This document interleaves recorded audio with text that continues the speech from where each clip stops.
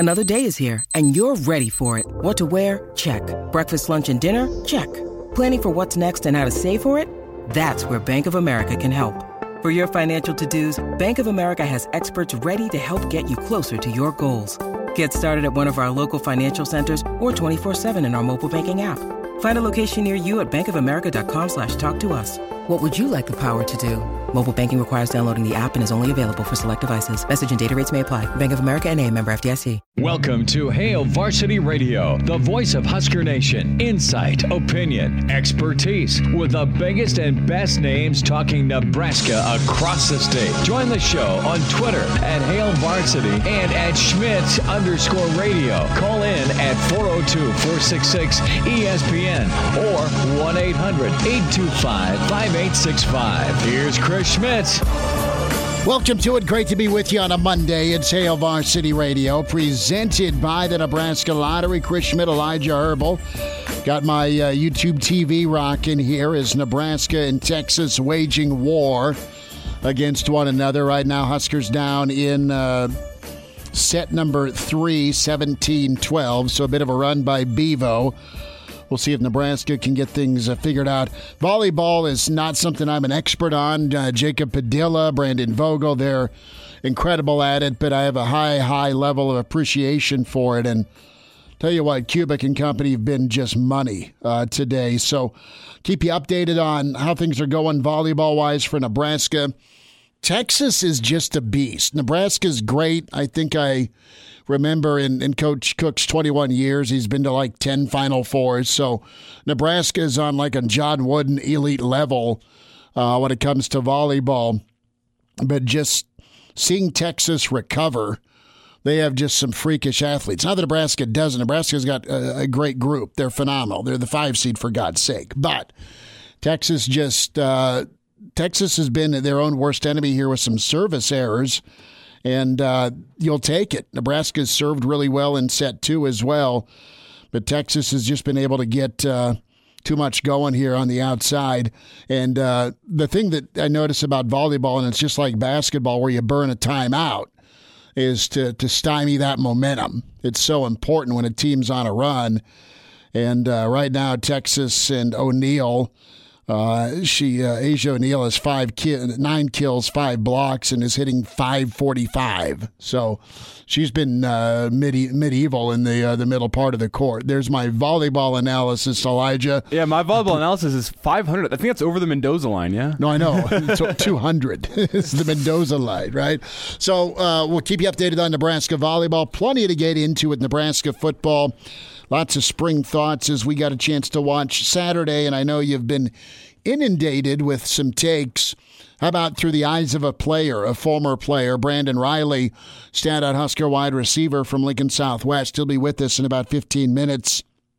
Get his takeaway on Omar, the wide receiver room, the offense, and we'll go from there. Charlie McBride's with us Mondays from Charlie, and Coach will get a thought or two on spring moving forward.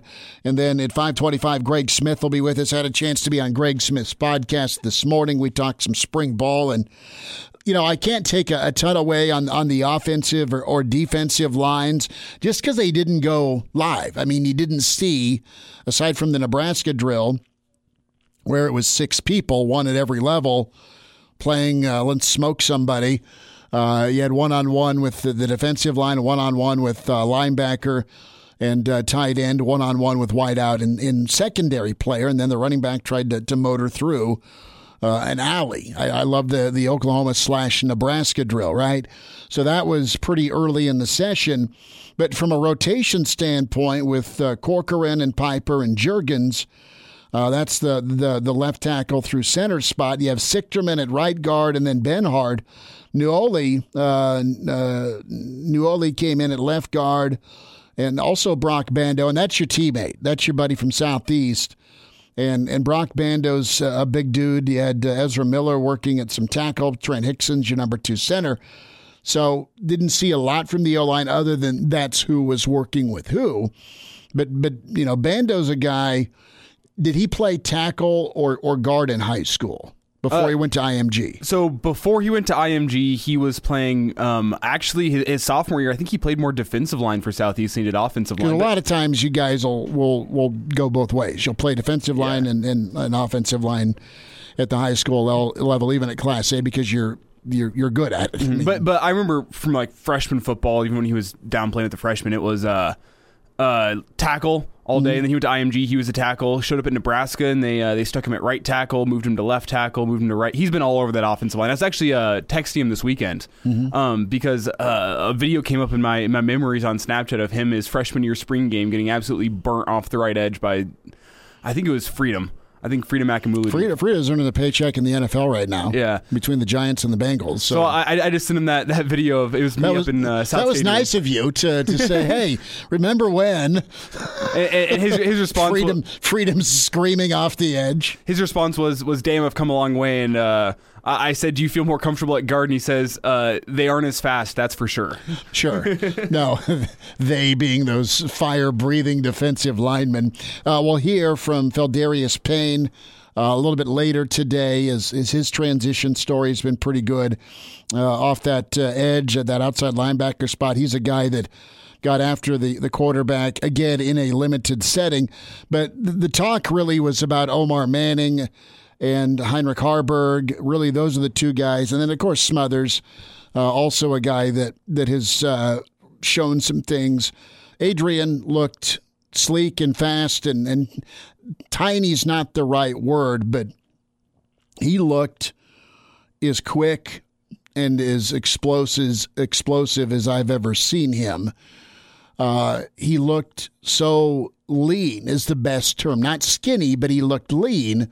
And when he's running the same drills as the running backs and they're going through the old the hands drill where you're running through giant paddings that are set to try and jack you and force you off kilter, or the giant sticks that are swung down to try and strip the football, Adrian was so good at accelerating and then just being kind of like shot out of a cannon. That's what I noticed, his speed and agility on a different level this spring.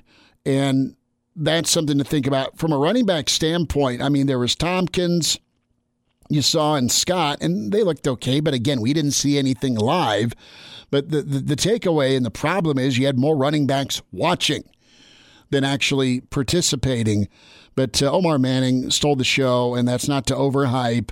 But if that guy can stay right and get on the field, he is phenomenal. You've heard the comparison, Anunwa, Mo Purify. I mean, he's that level of difference maker at wide receiver because he can just go up and take the football. I thought all three quarterbacks had their moments going deep with the one-on-one drills where it was one-on-one, corner versus wide out, and you're throwing a sideline route, one that Brandon Riley made famous against Michigan State. And I enjoyed that part of practice quite a bit, and some great touch and loft and accuracy from Adrian from time to time. Haarberg is a fantastic ball player for such an early age as far as his physical tools, just how big and strong he is, right, and his arm is wow. And then even Smothers had some nice throws deep. So the jury's still out for me on what Nebraska wants to do and what they feel comfortable with, and that's okay with the backup quarterback spot. What did I learn? I learned that Adrian looks for real. I learned that Haarberg's got incredible arm strength and can make a lot of throws. And then I learned that Smothers is pretty decent still with his feet and getting better as a passer.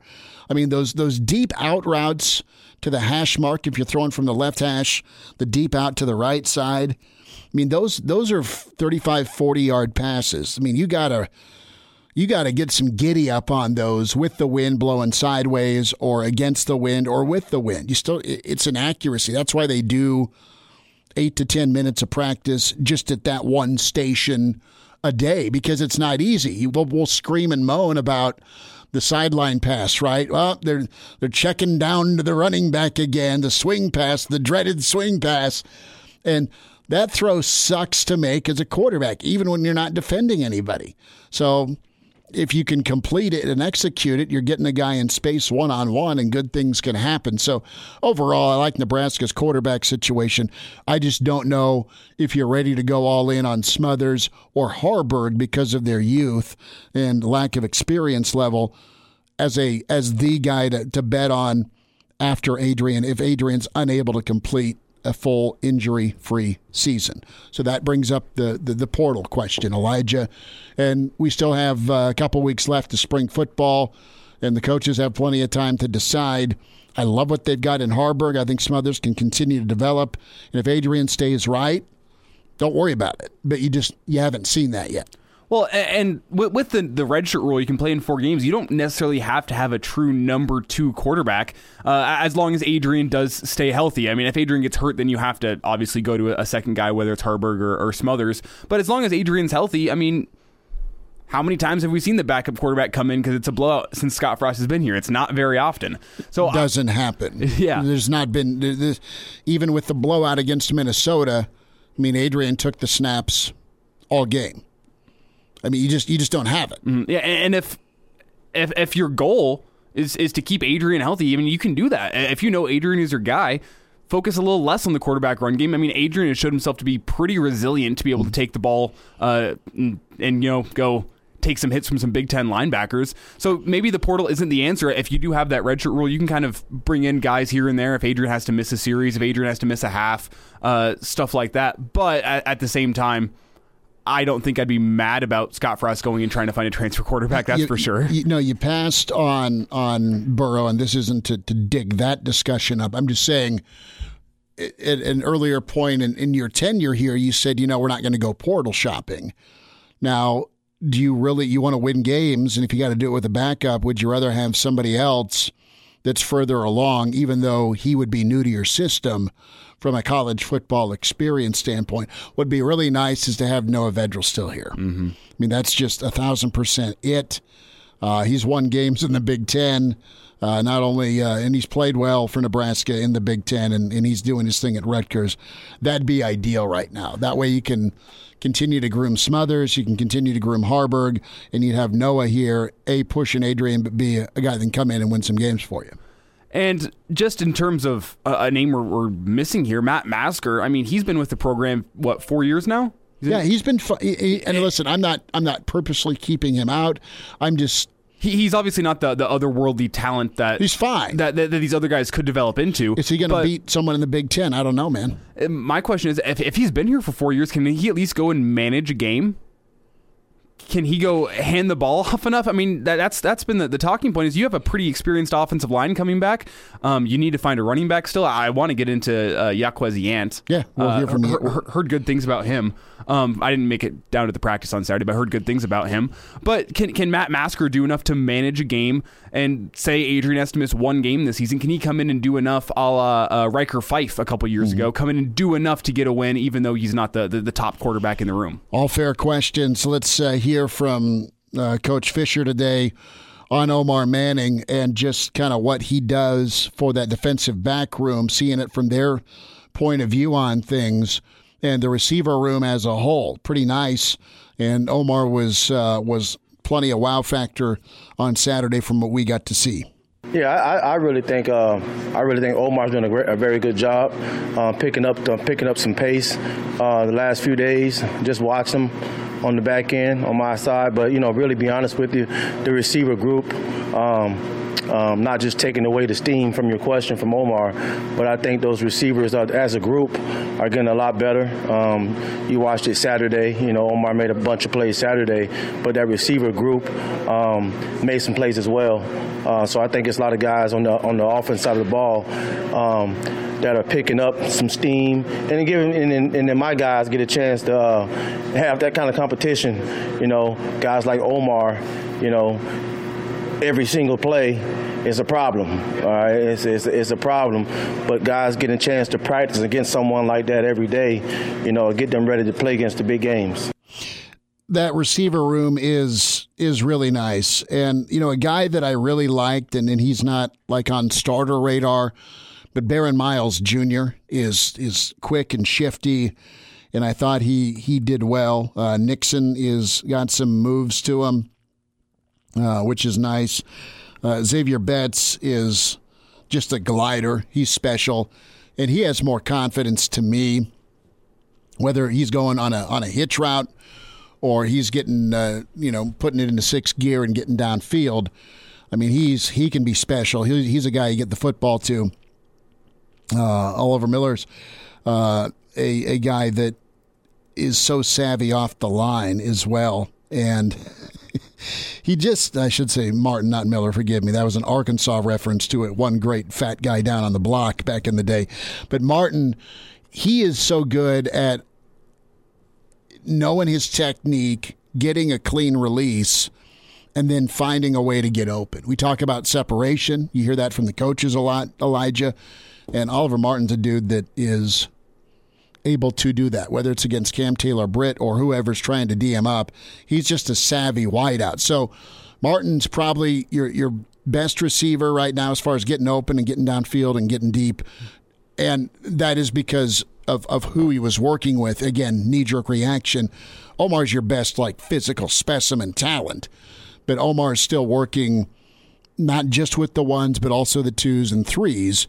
And then you factor in Toure, where he was able to really get some movement over the middle and in that slot. So, hey, you've got the room. Now you got to get him the football, and you got to get that room to be able to be on the field down in, down out, and not worry about the consistency question.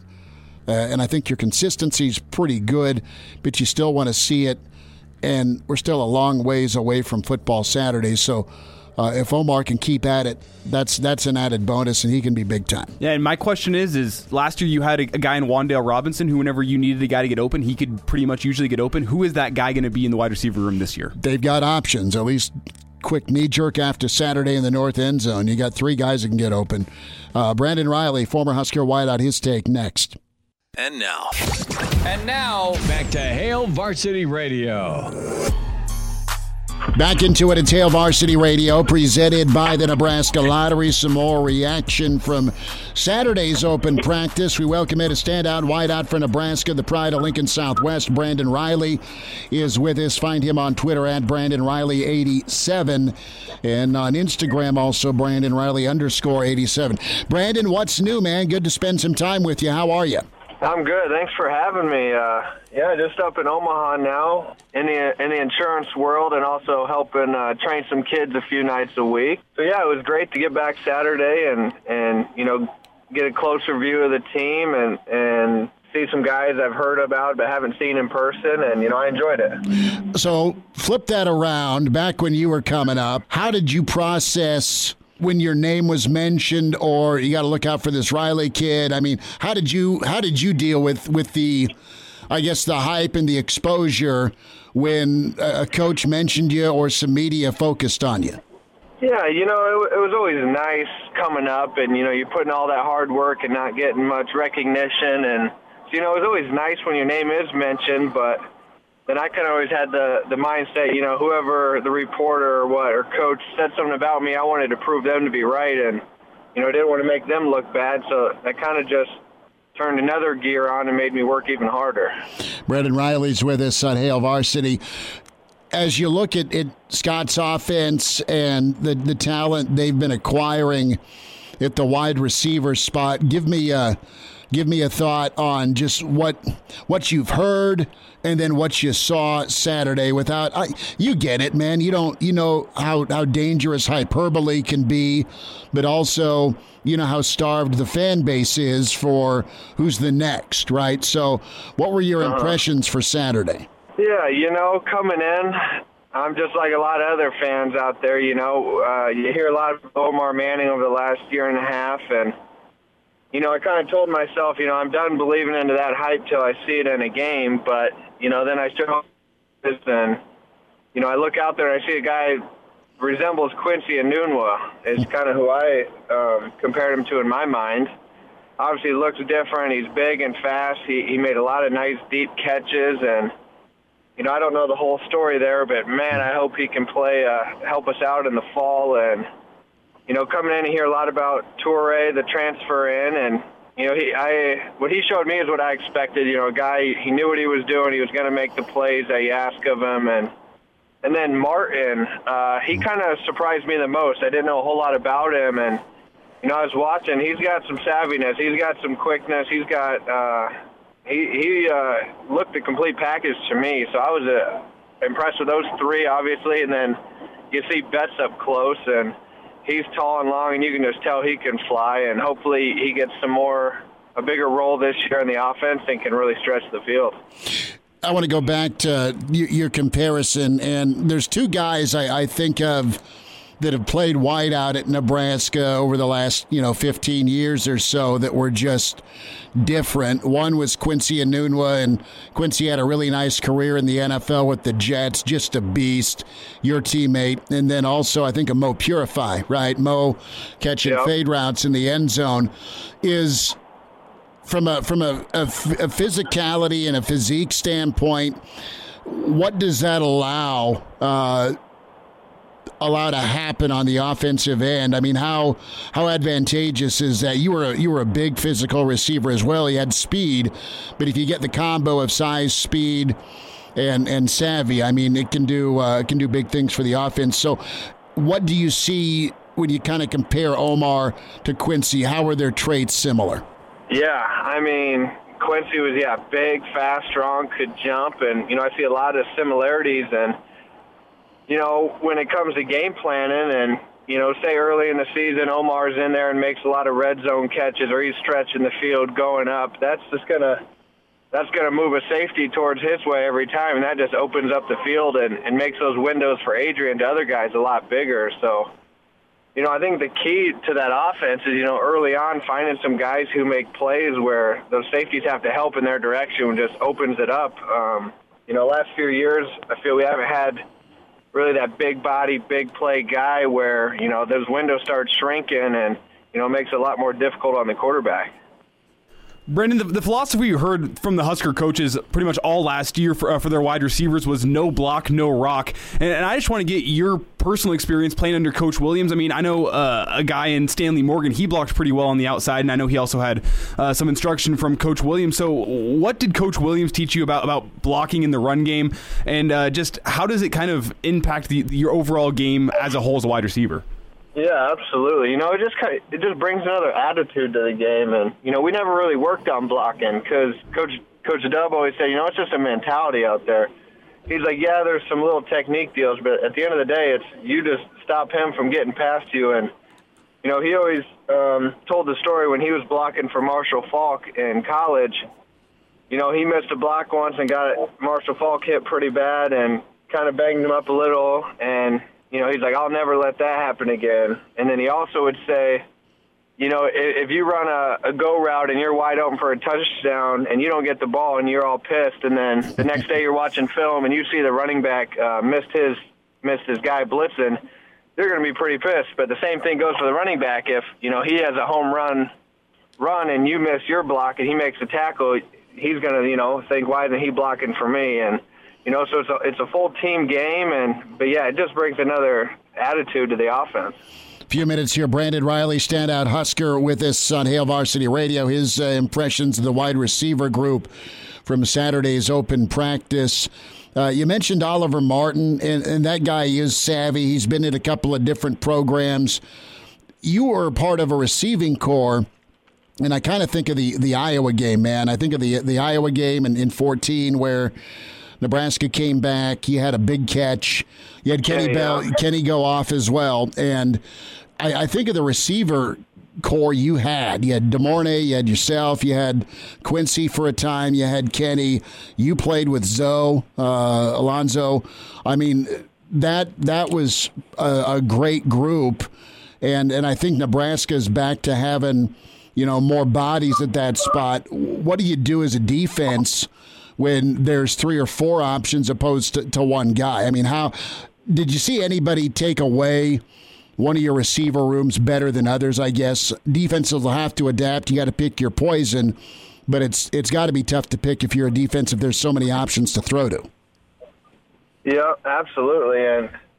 And back when we had Kenny Bell, who obviously could stretch the field like no other, those safeties got to start playing deeper, and then Westy would catch a lot of those over routes, and that's why it opens up those windows a ton. And And, Saturday kind of brings back memories. I saw the group of receivers out there having a lot of fun and warm-ups, dancing around close to each other. And, that brings back, to when I was there. We were a very close-knit group. We didn't care who caught the ball. We just wanted to keep moving the chains and put up points. And so, last few years, obviously been a little down with receiver play, but, I don't want to drink too much of the Kool-Aid, but I'm excited for this year and those guys, and, I look forward to a big year. Brandon Riley's with us. Brandon, what's your take on Adrian? He's been through a lot here, 3-year starter, freshman year, and then injuries at times, got replaced, bounced back, got his job back. Looks like a different Adrian from our eyes who've seen him since his freshman year to now. Really fast and agile, and that arm looks healthy and ready to go. Some nice deep shots on one-on-ones. But what's your takeaway with him as a quarterback here and in his upside?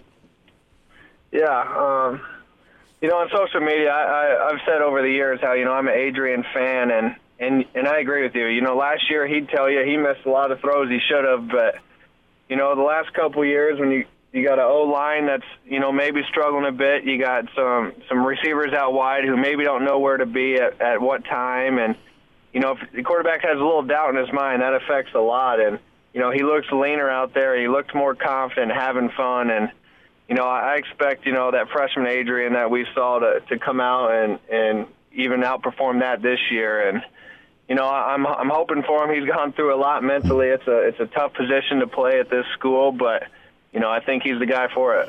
How did you gain trust with Tommy or your other quarterbacks that you were with beyond – obviously just the Monday through Thursday practice session? When it came down to it, how did you kind of ingrain, all right, Riley's open, let's get it to him? How were you able to work on that and be trustworthy in big moments?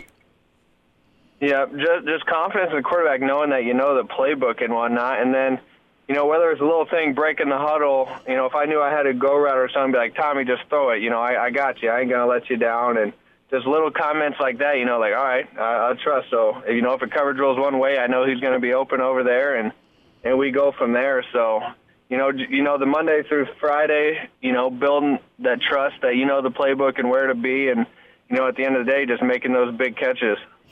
So, did you say something to him ahead of the Michigan State, final drive? Did you say, look, man, I'm gonna undercut this corner and make the play?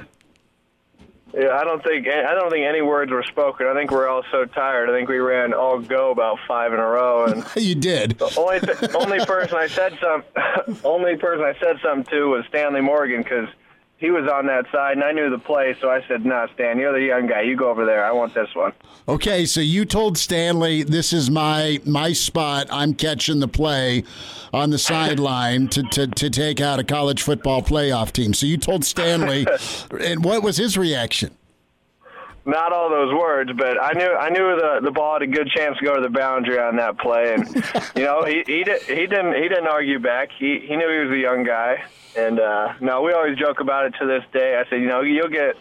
I knew you'd have your shot later in your career. Let me get a little recognition on this one. That's pretty good. Well, it was a big-time catch against Sparty. That was awesome. And the E! True Hollywood story comes out here from Brandon Riley on Stanley Morgan. Last thought here, Brandon, as you look at Nebraska and their schedule and kind of the thought here moving forward, do you like where the offense can go? I know they're still kind of trying to settle in on a running back, but overall, Adrian, the receiving core, the offensive line, do you think the O can make a jump this year? I really do. As you mentioned, you got Juergen. The O-line, obviously, starts with a center. So you got your center quarterback combo, and, you got big tight ends coming back, some key players. And the defense took a big step last year. And so when you got most of those guys coming back and a talented defense, that just makes it easier on the offense to know they're going to get stops and, just builds confidence in the offense. And I truly think that the offense will take a step this year. And, I'm looking forward to I don't want to put a number on the amount of wins, but I'll just say more than last year. Sounds good. Brandon Riley with us. Brandon, best to you, and thanks for a few minutes. We'll get caught up again. Absolutely. Thanks for your time. And we're back Fellas, think we could listen to the radio lesson? on Hail Varsity Radio, presented by the Nebraska Lottery. Yes, that's awesome. Good stuff from Brandon Riley, part of the Husker receiving corps that spanned the Peliti era and the Riley era. And what a group of wideouts he was with. Quincy Enunwa, Kenny Bell, DeMornay, of course, Mr. Hail Mary himself. It was pretty good with Riley to get his take. Husker volleyball in a dogfight as it is 18-17 with a review going right now.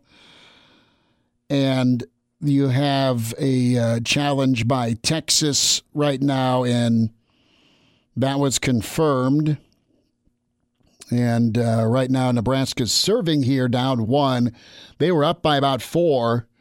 And then you had a timeout, a TV timeout, and then Texas reeled off quite a few consecutive points. So Nebraska got a block here just a moment ago, went off of Nebraska, and they're trailing. You just get into a whole world of trouble, Elijah, if you get down, not to a lot of people, but especially to Texas, if you're down 2 points, turns into down 3, and then you're down 3-4. I mean, that's a mountain to try and climb to get back to even in volleyball if you're down to a team like Texas by a couple of points. Oh, yeah, because when you look at it late in this set, you got to score 8 points in the time it takes them to score, 6. Yeah. I mean, that's difficult to do, especially whenever two high-level teams like this, it tends to go whoever's not serving is getting the points. Mm-hmm. I really like that. It takes some either some very good serves or just some real effort. So Nebraska volleyball is going to have to fight this one to force a fifth set. I always like Nebraska volleyball in a fifth set. Even against a good team like Texas, they bring that energy. Get me to 5. Just get me to 5, and I like Nebraska over Texas. But man, this one it's going to be tough. They're going to have to fight just to get this one to 5. Well, Lexi just tipped one over, and then it was paused. So she is discussing with Nebraska's bench and someone with the NCAA. So hopefully Nebraska can get a point here and bring it within 2. So Husker basketball, and we'll spend time with Jacob Padilla. As Coach Cook's challenging right now. Yeah, you have a good size wing in Keon Edwards that was at DePaul. Now, he had COVID, didn't see a lot of action at DePaul, but he's a 4-star get that went to DePaul, and he's technically going to be a freshman because of the transfer setup. Matt Abdelmassi making this thing happen along with Coach Hoiberg. Played his junior year at Hillcrest Prep in Arizona, the number 22 overall player in the 2021 class. My God. And Nebraska just adds to kind of their all-star recruiting roster right now here coming in. And he's a guy at 6'7" that is able to play multiple spots, good mid-range game, his jump shot's nice. And also, he's a finisher at the rim, so don't have quite the numbers on his three-point work. But if you're a mid-range and a rim finisher, you can work on that three-point game. Originally out of South Carolina, a nice get for Nebraska. And you look at just the talent level they have with the shooters, the scorers, and guys that are multifaceted, and it came down to kind of the NBA pedigree with Keon here for Edwards saying, "Look, I want to go to Nebraska here." You had a lot of guys. I think DePaul recruited well. DePaul didn't play well. Their coach is out, and it's kind of a fire drill right now at some other programs. DePaul being one of them, where high level guys that got recruited well. I mean, you know how good the Big East is.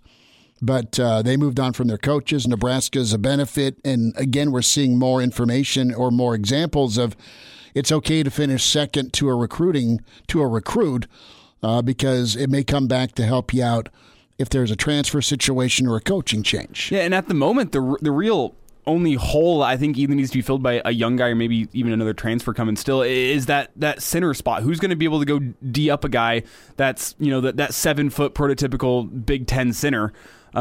who's that going to be? Derek Walker could do it at times last season, but he found himself getting in foul trouble because of how physical he had to play those guys. You have the kid out of, was it Latvia, as well as Wilhelm Breidenbach coming in. Are either of those guys going to be ready right away? I don't know. But other than that, I mean, I see positions 1 through 4 as being pretty filled for this Husker team and with depth behind them. There are options, and you can, run with who's going to make a difference momentum and shooting wise. The thing that I'm interested in is it point guard? Okay, you got to ask yourself and talk to yourself about this. Is Banton the answer at point? Is McGowan's the answer at point? And I go back and forth because when they'd isolate, Banton would go behind his back, and at 6'9", good luck stopping him getting to the rim. And when he was on and finishing, he was beautiful to watch. But as far as his three-point shooting and his outside shot, that's what he'll work on. From a McGowan standpoint, Trey really kind of settled things down after they got back from their COVID break, and he got better at taking care of the ball. He's such an explosive athlete. He can get to the rim off of a pick and roll, and I think, honestly, he's a pretty unselfish guy. So there's going to be more practices, and Hoiberg said this last week. He's like, look, man, we have 46 more practices in a normal year where they can continue to drill and get better with the fundamentals.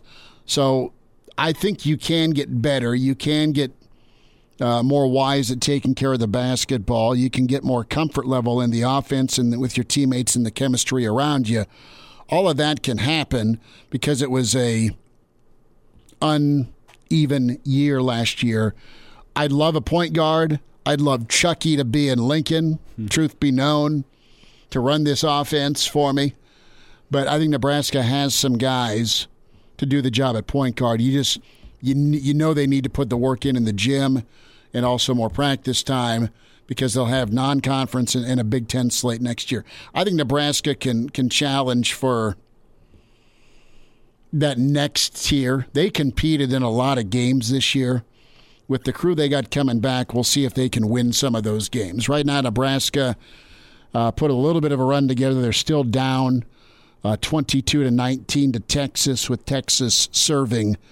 So it is danger time for the Big Red. See if they can get a stop here, get a point, and Texas able to just dunk one again or spike it down. And it is getting awful difficult here for Nebraska and John Cook here in set 3. Mm-hmm. And before we get out of here this segment, I think one name you're missing in this Husker basketball talk here is Bryce McGowens. Because I think what is really good about Delano Banton is he brings that length to the point guard spot. There's not many point guards in the Big Ten that can match up well against him. And that's what the positionless basketball from Brett Hoiberg brings is he could bring the ball up and still technically be your 3 in your sets. Sure. And Bryce McGowens also brings that length, and he brings the ball handling. And then you also would have the brother chemistry there with Bryce McGowens and Trey McGowens at your 1 and your 2.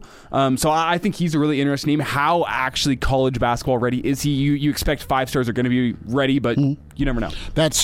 He was not forgotten unintentionally. But you've got 2 guys that handled the ball quite a bit last year. Mm-hmm. What kind of jump can they make?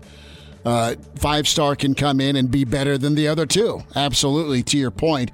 Huskers down to match point here. We'll wind down hour 1. Hail Varsity presented by the Nebraska Lottery. And now, back to Hail Varsity Radio.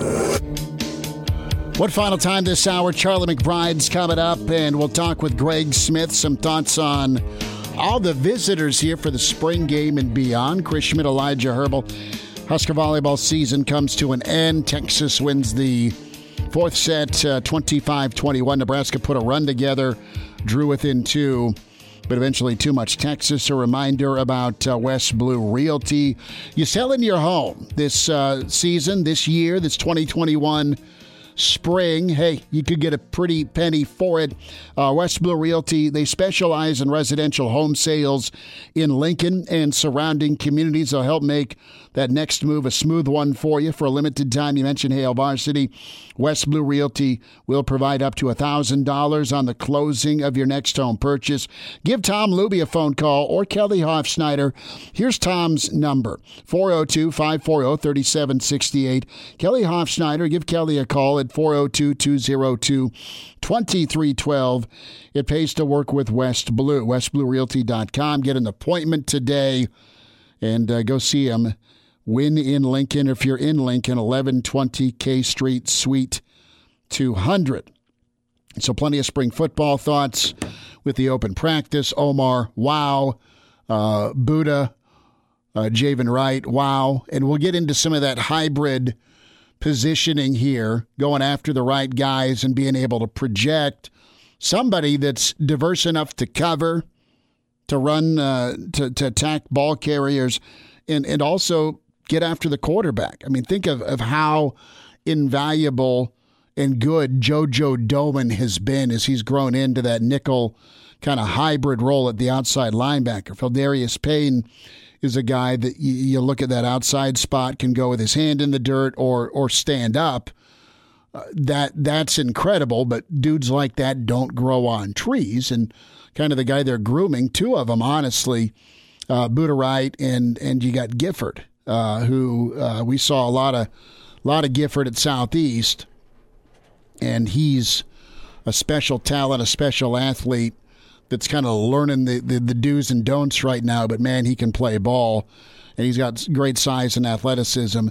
It's nice for Nebraska to have a couple of guys that can maybe be the next JoJo, and that's saying a lot because JoJo has really played a lot of high-level football here. And I would just like to say, Isaac Gifford, his freshman year at Southeast, he got one varsity snap that year, and he was at quarterback, I was at center, and he fumbled the snap. So you're blaming him? I'd just like to say, look at us now. He's on Nebraska. I'm doing radio, so there are levels to this, but I didn't fumble that snap. That was all him. So why were you at center? Because that's actually where I played growing up. Was they had me at center. You played at tackle though, didn't you? By my senior year, yeah, I was better suited for tackle, I think, too. By that time, you're tall. Yeah. So they moved me out to tackle that would have been my end of my junior I think year. I saw that game where Gifford came in, and as I think we're on the air. Okay, no, that must have been junior year then. Okay, what year was that? That would have been 2015, yeah. So I think me and Garth were doing the games, and we're like, whoever came in at center just absolutely botched his quarterback. Whoever this no-name at center is. Who's this hairball? I probably just jacked your name, too. Whoever this new center is for the Knights really did Giff a disservice, man. I'm just kidding you. We probably did the game. We probably called the fumble, and we probably kept it. It's an accident. It's both drivers' fault. Hey, we won the game, and he's at Nebraska now, so. That's all right. Charlie McBride's on the way. It's Hail Varsity, presented by the Nebraska Lottery. Welcome to Hail Varsity Radio, the voice of Husker Nation. Insight, opinion, expertise, with the biggest and best names talking Nebraska across the state. Join the show on Twitter at Hail Varsity and at Schmidt_radio. Call in at 402-466-ESPN or 1-800-825-5865. Here's Chris Schmidt. Thanks for hanging out. Hour 2, it's Hail Varsity Radio, presented by the Nebraska Lottery. Incredible season for the Husker women. Volleyball falls to Texas in the Elite Eight. We'll have some more thoughts on that. Spring football reaction as we get to watch practice Saturday. Greg Smith with us here in about 25 minutes. It is that time. We say hi to Mr. Blackshirt himself. Mondays with Charlie. Coach Charlie McBride with us. Coach, it's not snowing as heavy as it was earlier, but it's still snowing, and we are deep enough into April. I'm a little frustrated. Is it snowing up your way, or is the weather better? Oh, no, it's raining. That's it. But I tell you, the temperature is 40 right now and rain. Okay. So I have the outside thermometer sitting right next to me, so I keep an eye on that thing. Do you give it a? I just got done watching the girls play, and that wasn't a happy scene, but they're pretty. Texas is good, and they've got some size that really is overwhelming almost. You put it perfectly, and I'm not a volleyball expert. I just know that it's impressive with how great Nebraska is year after year with Coach Cook. And I was watching Texas. Nebraska, about any other team, wouldn't respond the way Texas did with coming up with some rallies. But, I mean, what is very few times Texas didn't have an answer. You know, they're just that talented. Right. And it's unbelievable. They got, volleyball's getting to be a pretty good sport in women's athletics, I think. It's, they're getting better every year, it seems. It's high level. So do you give the old thermometer a pep talk as only you can do from time to time, or do you just kind of leave it alone? Well, my pep talks get me in trouble, so I don't do them at home anymore. That's funny. I got the other day, I said, I had a laugh. I said, nothing can go right ever. I'm getting a surgery tomorrow on some basal cells, and my wife has shingles, and it's like a friggin' hospital ward. Man, shingles are no good, and I'm sorry to hear you're getting surgery tomorrow, but that's it. All they do is take you in there and whack it, and put a bunch of stitches in you and send you home. Well, you're come back in a week and get the stitches out. It's almost like a spa day, really. Like you're going there just taking care of you. Yeah, it's not a spa day, Elijah. But you probably just, knowing you're like, hurry up and stitch me up. I got fish to catch. That's what I do. I try to make the thing as early in the morning so they don't wreck my whole day. No, I get it. Charlie McBride's with us, Hail Varsity Radio. Coach, we had a chance to watch practice on Saturday, and it was, not a lot to go on. It was great. I'm not complaining. It was great to go watch and see what's going on. And there was a little bit of hitting, but not a lot of hitting. They'll do that behind closed doors more so, and then obviously on the spring game. But a guy that we've all been kind of waiting and wanting to see is the wide receiver, Omar Manning, and that guy's just kind of a wow factor dude because of how athletic he is, and even in drills, and we're all starved for football. He made a lot of plays with those one-on-one balls, and for years you guys did a pretty good job of defending wideouts that would go kind of change a game. But from a defensive perspective, what's your thoughts on a guy like Omar Manning if he can get on the field consistently? And what's that like from a coaching perspective to get a guy to achieve that consistency where you can count on him? Well, there's two things. One, if he's on your team, the good thing is he makes your defensive backs better. Mm-hmm. I mean, you get a guy with really is, top flight player, and your defensive backs are working against them every day. And I always felt like our offensive line was as good as we're going to see, and our guys, both the young guys on the scout team and the guys that we had, they're playing against the best players they're going to see all year. Mm-hmm. And this is the same thing. I think it's an advantage to have somebody like that. You don't want to have to play against them. Sometimes there's teams like, you looked at LSU maybe a little bit last year at a couple of guys, and Alabama, and had a couple of guys that could really, magic, with the football and really catch it. And they probably started throwing and catching balls at 2 years old. Who knows? But, it's really it's kind of enjoyable to have something like that. But the problem here's a thing that happens, not so much with coaches as it is with players. If the guy gets hurt and he can't play, there's a big letdown. Like, they depend on him so much. I mean, it's good that he does what he does. Don't get me wrong, but it can work, the other way too. A lot of times, guys really take it to heart, and I think right now they got enough good players, hopefully, that can, if something happens, they can, put good people on the field. I don't think there's any problem. I like the kid from Omaha. And, that is a sophomore now, maybe. Betts, yeah. Who knows what he is after all this stuff is? Sure. He might be just a freshman. I don't know. But anyway, he there's some good kids that should develop into really top flight receivers. Probably better than that. There's actually, I think, we were never a team with.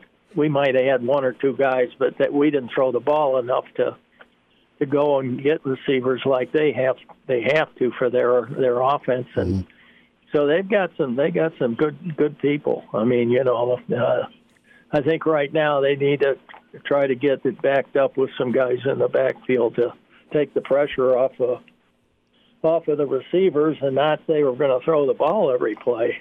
Because that's hard on the quarterbacks, no matter how good your offensive line is, because you can tee off on people when you're playing on defense if you know they're just going to throw it. Charlie McBride's with us, Hail Varsity Radio, Mondays with Charlie. Coach, you kind of led into the running back situation where Tompkins and Scott were available, but you had a number of the running backs out.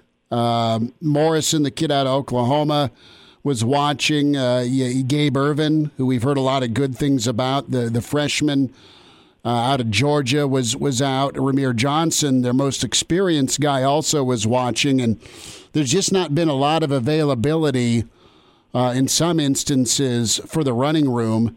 Now, there's plenty of time to get that. Of course, Marquise Stepp out with a foot issue.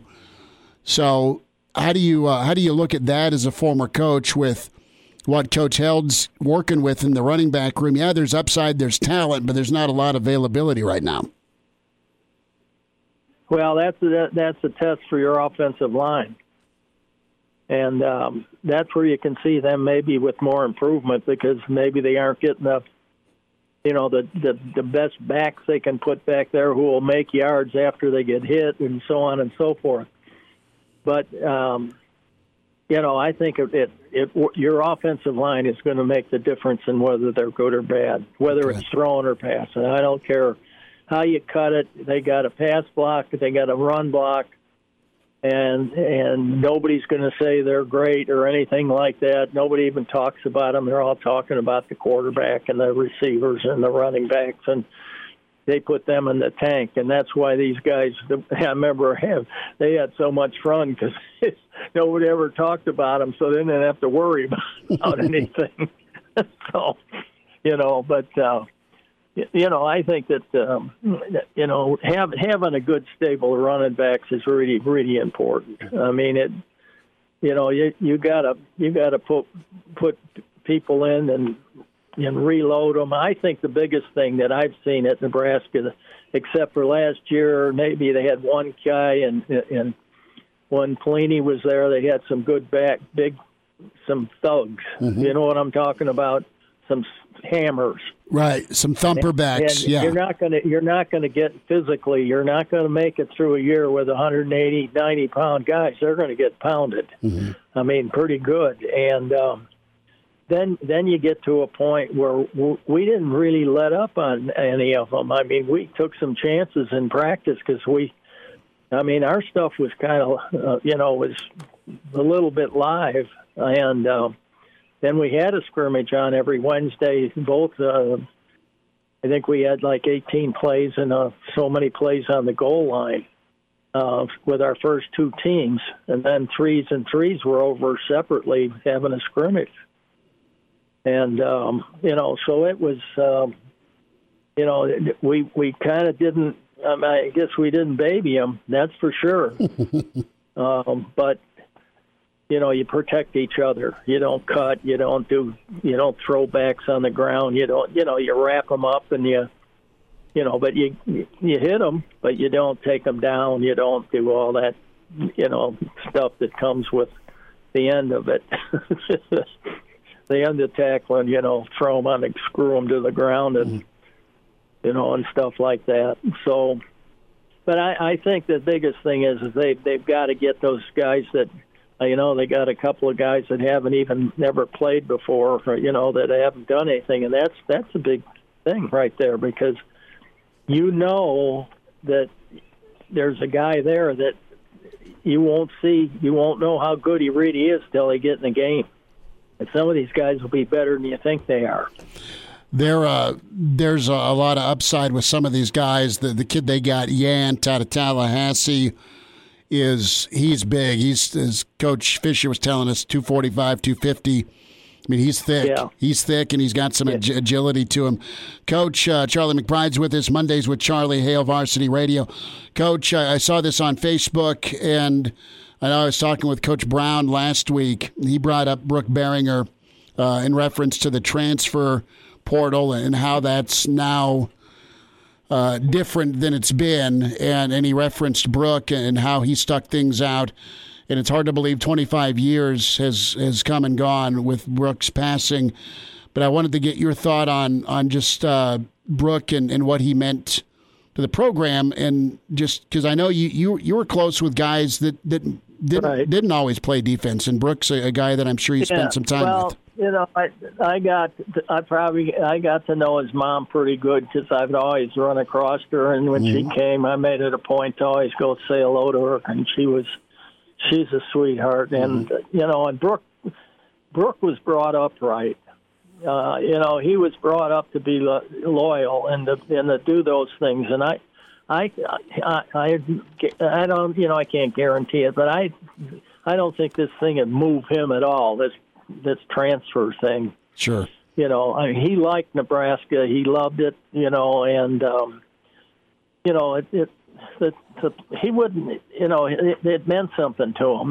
You know, he'd look like he had his dauber down sometimes, but you know, inside of him, you know, he knew the good Lord was going to take care of him, and that's the way he lived. Mm-hmm. And you know, he was a kid that was really loyal to all the players and to the coaches, and you know, and he just you know, and it came out when he had to be good, he was good. Mm-hmm. You know, and you can say he won a national championship for us. I mean, I know that, you know, Tommy did it, but he took us through a year there that, you know, that, you know, was very, very meaningful for him. And I think that he, you know, can be as proud as you can of what he did for the team. And that's what you are. This is a team. It's not this guy or that guy. It's everybody has to protect each other and has to play for each other. And it's so simple. It's not, it's crazy. Mm-hmm. And he was one of those guys you'd want on your team bad. Mm-hmm. I mean, if you can get those kind of people, you're going to win a national championship. I'm promising you. You know, those are the kind of guys you got to have that will, you know, bend over backwards for everybody. Charlie McBride's with us, Hail Varsity Radio. Coach, thanks for sharing your thoughts on Brooke, and appreciate your insight on that.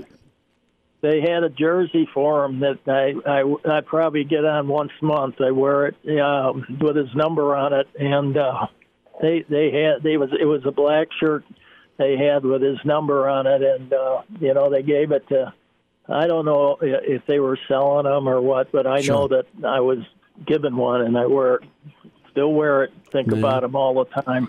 Well, thanks for sharing your thoughts on Brooke. And Coach, you be well and safe tomorrow. Okay, we'll be thinking about you, and okay. Same to your family. And we'll talk next week, and hopefully you can give that thermometer down here and up at your lake house a pep talk.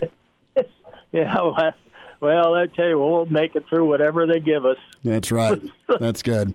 Coach, you take care. Appreciate you. Thanks. Mm-hmm. Thanks for having me. I'll talk to you next week. All right. Bye now. There he is, Mr. Blackshirt, Charlie McBride. Mondays with Charlie. That's really cool that he's got a black shirt Brooke Berringer jersey that he'll wear once a month, he says. And I can see him out cutting wood, or Coach is probably pouring concrete, knowing him. I mean, he's an outdoorsman. Well, that's that generation. Well, he's awesome. He's the best. So it's good to hear from Coach McBride and thoughts on Brooke, but also, you know, some insight there on the wide receiver room, Omar Manning, and the running game, and what the O-line can do. Greg Smith, who's coming to town here in June and for the spring game, and his thoughts on Saturday next. And now, back to Hail Varsity Radio. That was good stuff from Charlie McBride. Running backs, wideouts, Brooke Beringer, remembering Brooke, and Coach's pep talk about the thermometer. It's 40 and rainy up there. We've had snow here. And it doesn't matter if there's snow or not, because Greg Smith will put on his Game of Thrones coat and fire up the grill. Greg, you're doing that now, aren't you? You're talking to us around your grill? Man, I wish I could say I was, but this time I did not have the mental strength to go out there and do that. I have like weird photos of me out there in the rain, all sorts of stuff. But oh boy, it's tough to get there. I think it's because the snow is so late. And we're all just disappointed and sad. No, man, we need no teasing with this 85-degree 3 weeks ago. And then, the sun's been on 15-minute break for the last several weeks. Now, it's going to ramp up and be 70s and awesome here probably a week from today through the spring game, which will be nice because I know it's this type of weather year round. At least that's what the recruits need to know, correct? With those visiting for the spring game on May 1st. Absolutely. This is where you remind them that, when people always put out those like San Diego of the Big Ten memes, like remind them that stuff happens too, right? No, exactly. We'll get into some names and some recruiting here. But first and foremost, thanks so much for having me on your podcast. Hurrdat Media has a billion incredible podcasts. The Hail Varsity crew each has a podcast, and the Straight Up Breakdown. Greg Smith is money. And, man, that was fun talking ball with you today. And, I want to get your take here. Overreaction or appropriate reaction with Omar, because many of us in the media are like, wow, whoa. I mean, that's it. That's the appropriate reaction because you don't see a dude like that every day, but it's also, it's not Saturday. This didn't happen against Ohio State or Penn State. Yeah, it's tough because of that, right? Because on one hand, it was exactly what you would hope to see out of a guy that had the hype surrounding him that he had, and we just hadn't seen anything, right? That's also, it's been like a year in the making of being able to see him because he got very limited action last year. I think that Northwestern game, got one pass thrown his way, and that was basically it. So on one hand, yeah, we saw some really good stuff from him on Saturday, so you want to tell people about it. On the other hand, I don't blame fans that are like, hey, no, man, we have to see this on Saturdays before we kind of get on this train that Omar is going to be doing this consistently. So I understand both ways here, but we can only call it like we saw it. And he had a great day of practice, but it was just one practice, but it was very impressive. No, Greg, it sounds like we had three receivers who were impressive out there, and Oliver Martin, Samori Toure, and Omar Manning. And you just went in on Omar Manning. Did he have the best day, or did these other two guys, did they make things interesting just in terms of who had the best day at wide receiver? No, he had the best day. I thought Toure looked the way that you expected him to look, kind of working in the slot. He was a little bit more limited. They didn't have him out there for all of the team periods. I thought Oliver Martin did look good, and I think that's it shouldn't be necessarily a surprise given the profile of recruit that he was coming out of high school, but he's bounced around a little bit. So I think that people just don't know what to expect there. But you could see it last year that Oliver Martin was going to be a factor at some point just because he forced his way onto the field last year. So getting a full year under his belt, I think that'll help him even more. But those guys did have nice days, but Omar Manning definitely stole the show on Saturday. And Adrian looked good. The running backs were still waiting to see more healthy, like a full crew. But Coach McBride made a great point. Like, doesn't matter who's back there running the ball. This gives your offensive line an opportunity. And that's what'll be exciting here in 2 weeks, Greg, is to see some smashing going on. We saw a little Nebraska drill, but that's about it for contact. Yeah, that'll be really good because, like we talked about this morning, you and I, that it was the toughest thing I thought to judge during that practice was kind of the lines of scrimmage, which I actually think could end up being a couple of the strong points of this team in 2021. So it would have been nice to be able to really dig into seeing kind of those defensive line guys, because that's a deep position group going against that offensive line that has a lot of promise, even as they kind of work out who's going to be the starting guards, both left and right guard. So that would have been nice to see. But, yeah, the spring game, we'll definitely get to see some more of that trench action. Now, Greg, I didn't hear a lot about a name that you and I have talked about, and Chris too. Sorry, I don't want to leave you out of this. But a name that we've talked about a lot in the past years, Thomas Fidone. Didn't hear a lot of his name on Twitter. How was his day on Saturday? It's good. Yeah, it was pretty good. I thought that, the times that I saw him out there, he made a couple of nice plays. I know he had one nice catch up the seam during practice. But I think I come away from that with the tight end picture thinking, yeah, they're going to work Fidone in, and I think he's going to have every opportunity to play. But I think that physically, and this is probably rightfully so, like looking at him versus Austin Allen and Travis Vokolek, those two are just on a different level physically right now. They look like, they should at 21, 22 years old, guys that have been in college football for a few years. So I think seeing Fidone in like kind of a sporadic role is probably what you can expect. But it's because those other two are pretty good players. But he made a couple of plays out there as well. Vokolek and Allen, I mean, they're big, they're bearded, they're mulleted. Not all of them, but I know Vokolek is. I mean, they have a minivan and 7 kids. That's how big they look. I mean, they look like, grown-ass men. You know what I mean? Not that Fidone's not a big, athletic, lanky kid, but there's time in the weight room and there's time in Duvall's system, and Fidone's just starting, and these guys have been in there, Greg, for a while. Yeah, absolutely. And I don't think, like I said, it's not necessarily a bad thing that you're hearing a bunch about those two compared to Fidone, because those guys that are experienced, and especially Austin Allen, I said this before here, I thought last year he would have won my most improved player award if there was such a thing and people cared about that. He had a really nice year last year, and I think he can have another step, and I think Vokolek can have a similar impact this year as well. I'm high on that tight end group as a whole, and I think Fidone being able to sprinkle in there is either a change of pace or them figuring out ways to continue to get him acclimated to college football, I think is a really good situation to have. Greg, we'll get into some visitors here in a minute.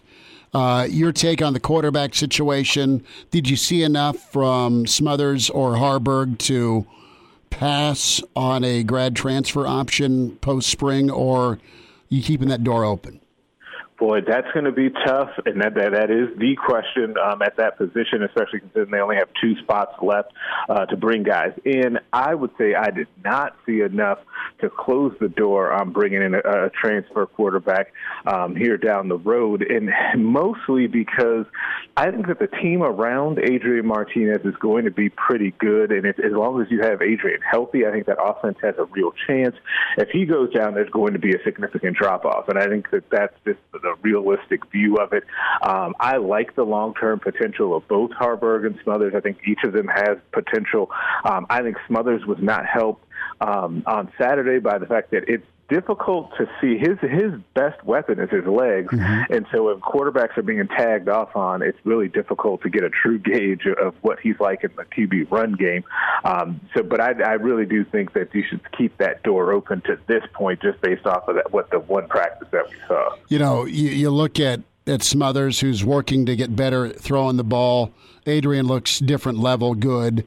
And then Harburg, from the physical tool standpoint, you're like, wow, once he gets the playbook down and more time, I mean, sky's the limit. I think he's pretty good. That leads me to some quarterback questions. So you got A.J. Morris coming in here May 1st. Your takeaway with his visit. Torres is also visiting. And then the footage I saw of Reese Mooney, and he's a pro-style guy, but they had him kind of a double-tight, bootleg-type quarterback. I really like Reese Mooney, Greg, the 2023 kid out of Louisiana. Yeah, there's a lot to like about him, and interestingly enough, I think the 2023 quarterback may be the closest or the furthest along down the road with Nebraska, the closest to committing, which is going to be interesting to see how that goes. Mooney just decommitted from his baseball commitment to Houston, so that situation is wide open with the thought that Nebraska is a clear leader for him in the 2023 class. It's never too early to have a quarterback locked up. And with the 2022 kids, having what's probably your top 2 targets on campus here soon for the spring game is a big deal. MJ Morris is one of the better dual threat quarterbacks in the entire country. I think Nebraska battling Florida State there. And there's a lot to like about his skill set as a guy who can throw and run. And then Torres is a kid down in Texas who I think is going to do nothing but continue to add offers as he goes along through his senior season. Was kind of under the radar, like a 6'5", 215-pound kid, kind of a similar frame to Harburg. I think he's a good-looking prospect, too. It'll be interesting to see what happens with those 2022 kids. I think Nebraska sits in a good position with Reese Mooney for 23 as he gets set to come out maybe a couple of times here over the spring and summer. Justin Williams. I mean, Elijah and I talked about the back out of Georgia, Dallas, Georgia. Kind of reminds me of the way he is shifty enough reminds me of Zeke. He's 6 foot, 2 bills. He's a high-level 4-star back. I know he's visiting, but is it West Virginia for him, or do you think Nebraska can flip him? I think Nebraska has a shot there. I think that any time a kid, and it's interesting, I'm writing this for the notebook tonight, any time that a kid is coming out for that June 4th weekend, I think that if Nebraska has room to make up in their recruitment, they have a chance to do that. And if they're ahead, they have a chance to push that lead even further, because that's going to be a big weekend. Not only are they putting together a big-time visit list and having all of those guys come at the same time, they're also going to be the return of Friday Night Lights that night as well, or that weekend. And so that's going to be a big deal to have those kids on campus. But Justin Williams is a really good looking running back. And it kind of, to me, it represents that shift in philosophy that we talked about a couple of weeks ago when it comes to running back recruiting and the size that they're looking for now at that position. Greg, about 30 seconds, your feel on Popeye Williams, outside linebacker, and also the 2 kids from Kansas here, Marshall and Kanik. Yeah, Popeye Williams, they got to get him here, right? Like you gotta, if things are starting to trend the other way, and Nebraska was the leader at one point and had been scheduled for that official visit. I never completely panic until someone verbally commits and then doesn't make that visit. So Nebraska just needs to get him here and remind him of the reasons why he liked Nebraska in the first place. And then the kids out of Kansas, Jalen Marshall, defensive tackle, Nebraska's liked him for a long time, and that'll be a highly anticipated visit as a kid that has some versatility along that line. And then Kanik is a kid that's really interesting too on the outside, could play wide receiver or defensive back. And it might be a kid that can come in the class as an athlete where you just get him, he's really athletic, and then you figure out what to do with him later depending on what happens with the rest of the class. Greg Smith, recruiting insider, HailVarsity.com and magazine, at Greg Smith HV on Twitter. The Straight Up Breakdown podcast on the Herd Ad platform, also Spotify, Google Play, iTunes, and check that out weekly with Greg. Greg, this was fun, man. Thanks for talking ball, and we'll get caught up soon. Take care. Yeah, have a good one. Stay warm, guys. You too. There he is, Greg Smith. He'll put the parka on. He'll fire up some ribs here. I know he will. Chime in 402-466-ESPN or email the show, Chris at HailVarsity.com. Just try me. Try me. Back to Hail Varsity Radio.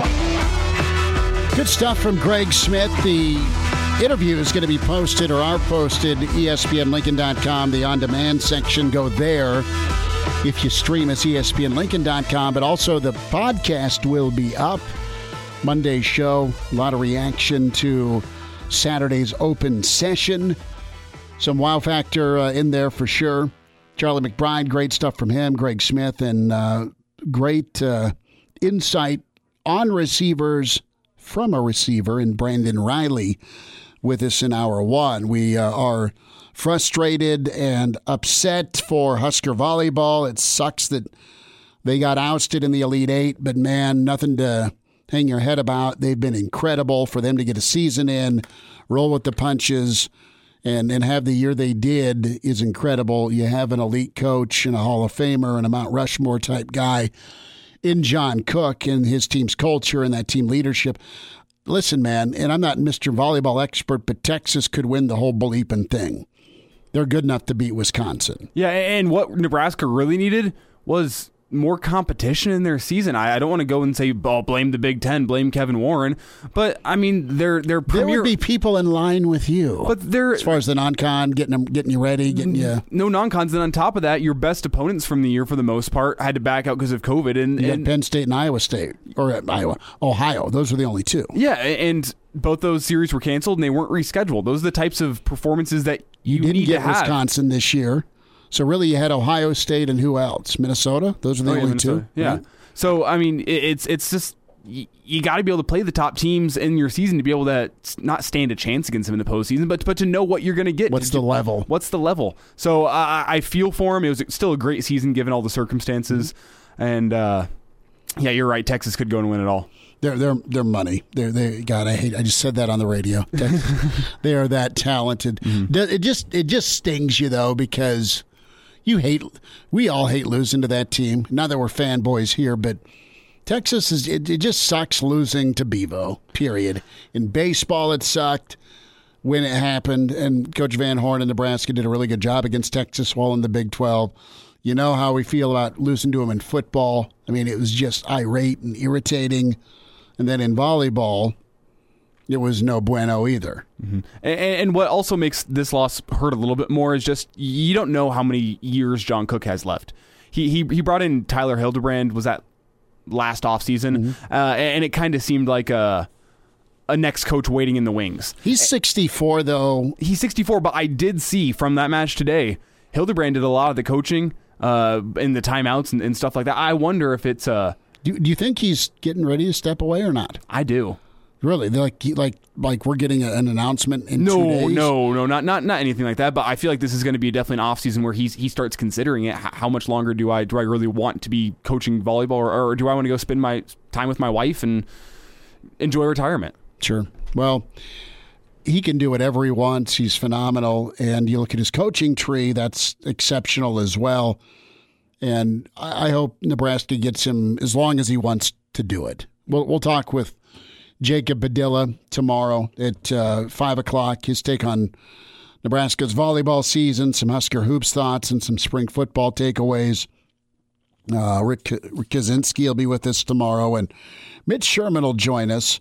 Numbers to get in, 466-3776, 466-3776, and find us on Twitter at Schmidt_radio, at Herbal Essence for Elijah Herbal, and can email Chris@HaleVarsity.com. We're 2 weeks away from the NFL draft, and a guy that I think you could see end up going number 3 overall. It's Fields, it's Mac, it's Fields, right? You're the Niners. Who are you taking? You going Mac Jones, or you going Justin Fields, or are you going other? Oh, I'm going Justin Fields. I am too. I mean, I think there's still a dang good argument. I feel like the Jets should still be him better than Wilson. I think the Jets should have a very tough choice come draft night, whether they want to go Zach Wilson or Justin Fields, but I don't know. Part of me thinks Justin Fields over Wilson just because of the talent he has played with and against in his time at Ohio State. Obviously, I don't think anyone in this draft, I don't want to say holds a candle to Trevor Lawrence. There's been people saying that they have Justin Fields over Trevor Lawrence in their quarterback rankings. I think that's ridiculous. There's very few that do. But, I mean, those guys battled their ass off against one another in 2 years. I mean, you saw Fields get the revenge last year in the semifinal, and then you saw Trevor Lawrence get smoked, have to go out of the game, and then rip off a 60-yard run to lead the comeback 2 years ago. You had some epic games between Ohio State and Clemson with both those guys at quarterback. So would you make too much of the Sports Illustrated story about Trevor saying, I don't have a chip on my shoulder, and that's okay? People are motivated differently. I mean, do you think Andrew Luck came into the NFL with a chip on his shoulder? No, he was a generational talent. And the thing is about generational talents is if they go to the right place and give them a system in which that they can flourish, like Andrew Luck had, and talent around him. Yeah, I don't care if he's got a chip on his shoulder or not. He's that good. What's he had to be pissed about? Exactly. He gets away with wearing his hair like he does.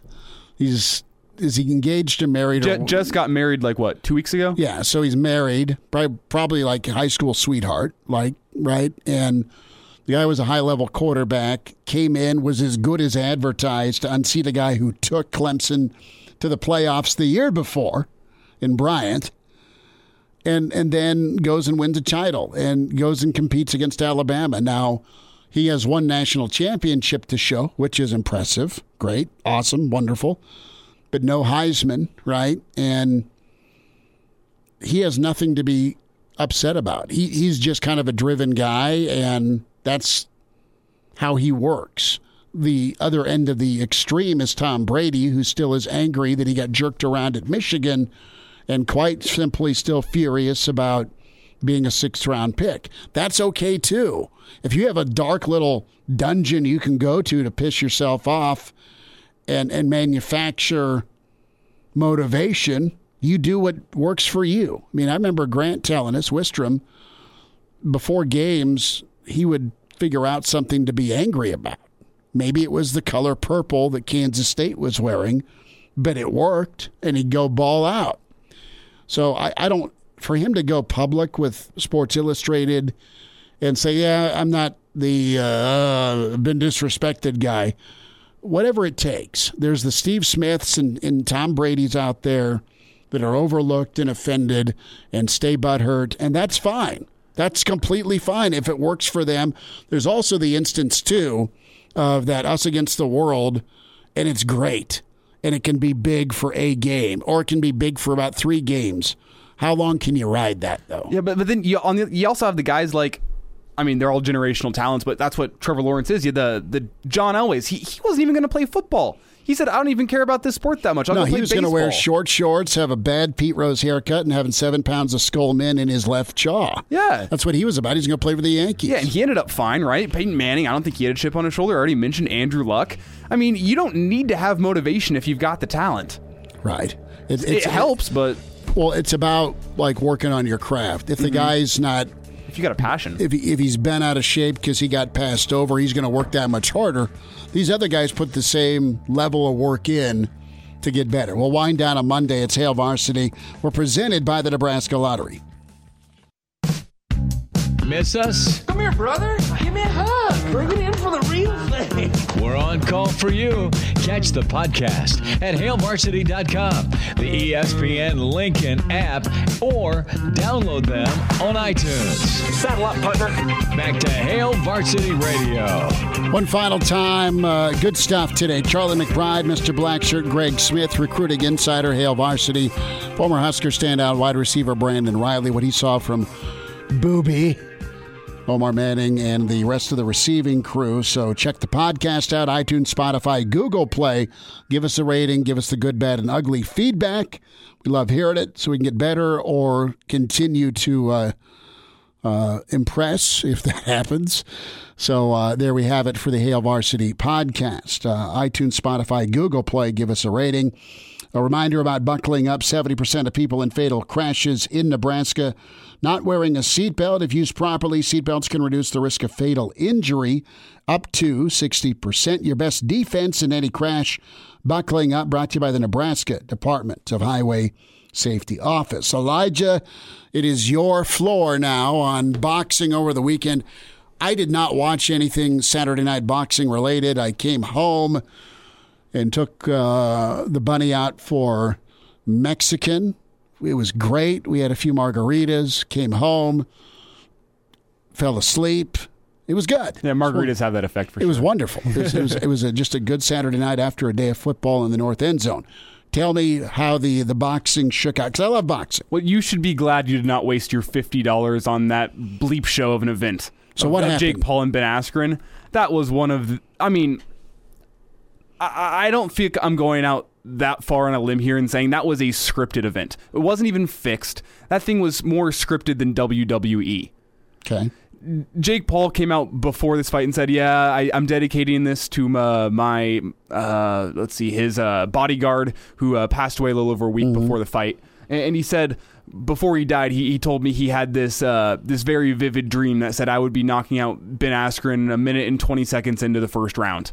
And I heard that and I went, oh, it's going to be one of those nights, isn't it? Where it looked like Ben Askren was paid off to get a certain amount of time into this fight, and then as soon as the punch landed, to just drop. And I will admit, Jake Paul got him with a pretty good right overhand, and Ben Askren hit the mat hard, and I don't think that it knocked him out in the slightest. I think Ben Askren said, I can take a punch. I've been a professional fighter for the past decade. Hit me as hard as you can in the face. I will go down on the mat, and you will win the fight. It did not seem to me to be anything close to a legitimate boxing match. Ben Askren was leaving the fight smiling. His wife was hugging him because he just took home a bigger paycheck than he has ever taken home in his life.